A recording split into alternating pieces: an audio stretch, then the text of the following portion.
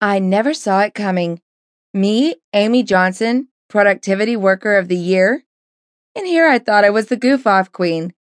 I spent more time blogging than I did running system reports. Well, not truly, but I swore someday I'd get canned for surfing at work. What can I say? It's a boring job. When my boss announced my name at the team meeting, I was stunned. The best part was it included a paid weekend excursion for a company retreat, in the Bahamas no less. People from all over the nation who worked at my company gathered once a year to celebrate the top performers from each department.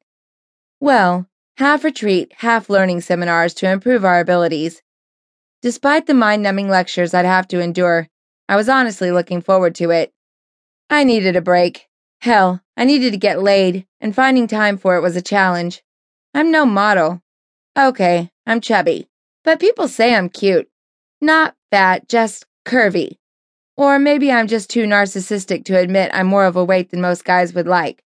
When I go out on those rare occasions I can, the boys hover over the skinny ones. Meanwhile, I, like the other regular women, sit waiting, hoping one of them will pick us. It happens. I can get laid if I want.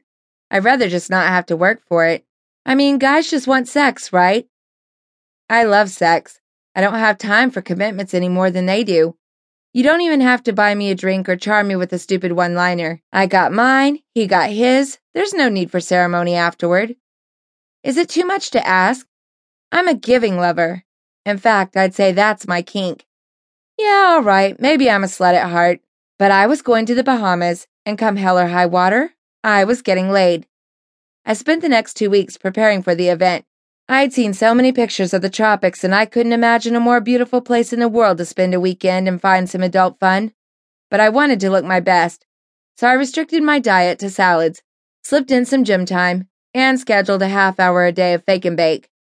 I slept the entire time on the connecting flight to Miami, but I was a complete jittery mess of excitement when I transferred to the small prop plane that would take me to Nassau. I could barely contain myself.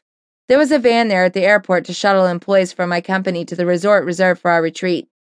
30 minutes later, I was in heaven.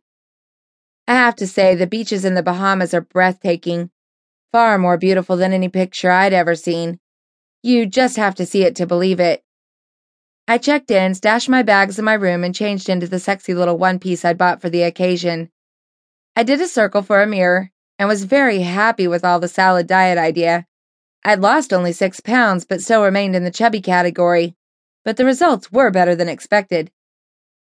My tan was dark and my skin glowed. I looked better than I ever had since college. A couple of adjustments to my makeup and I was off to the pool. Orientation wasn't for a couple hours, and I wanted to scope out the playing field. I had no delusions that I'd have a romance cover model come sweep me off my feet. But I also made a pledge to myself not to settle for the first cute smile to come along. The beach was a little more crowded than I expected, and my one-piece was modest in comparison to the teeny-tiny bikinis I saw. With a deep sigh, I conceded I wasn't going to turn any heads with this.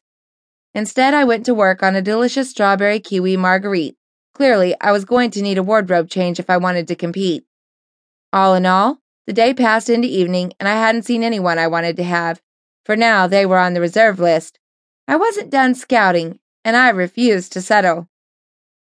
I went to the orientation dinner and sat with 9 other people from my company whom I'd never met. I won't bore you with the details, as the only thing of any significance mentioned was that Marvin Henderson, my regional director, was retiring, and that they would announce his replacement at the next banquet on the following day.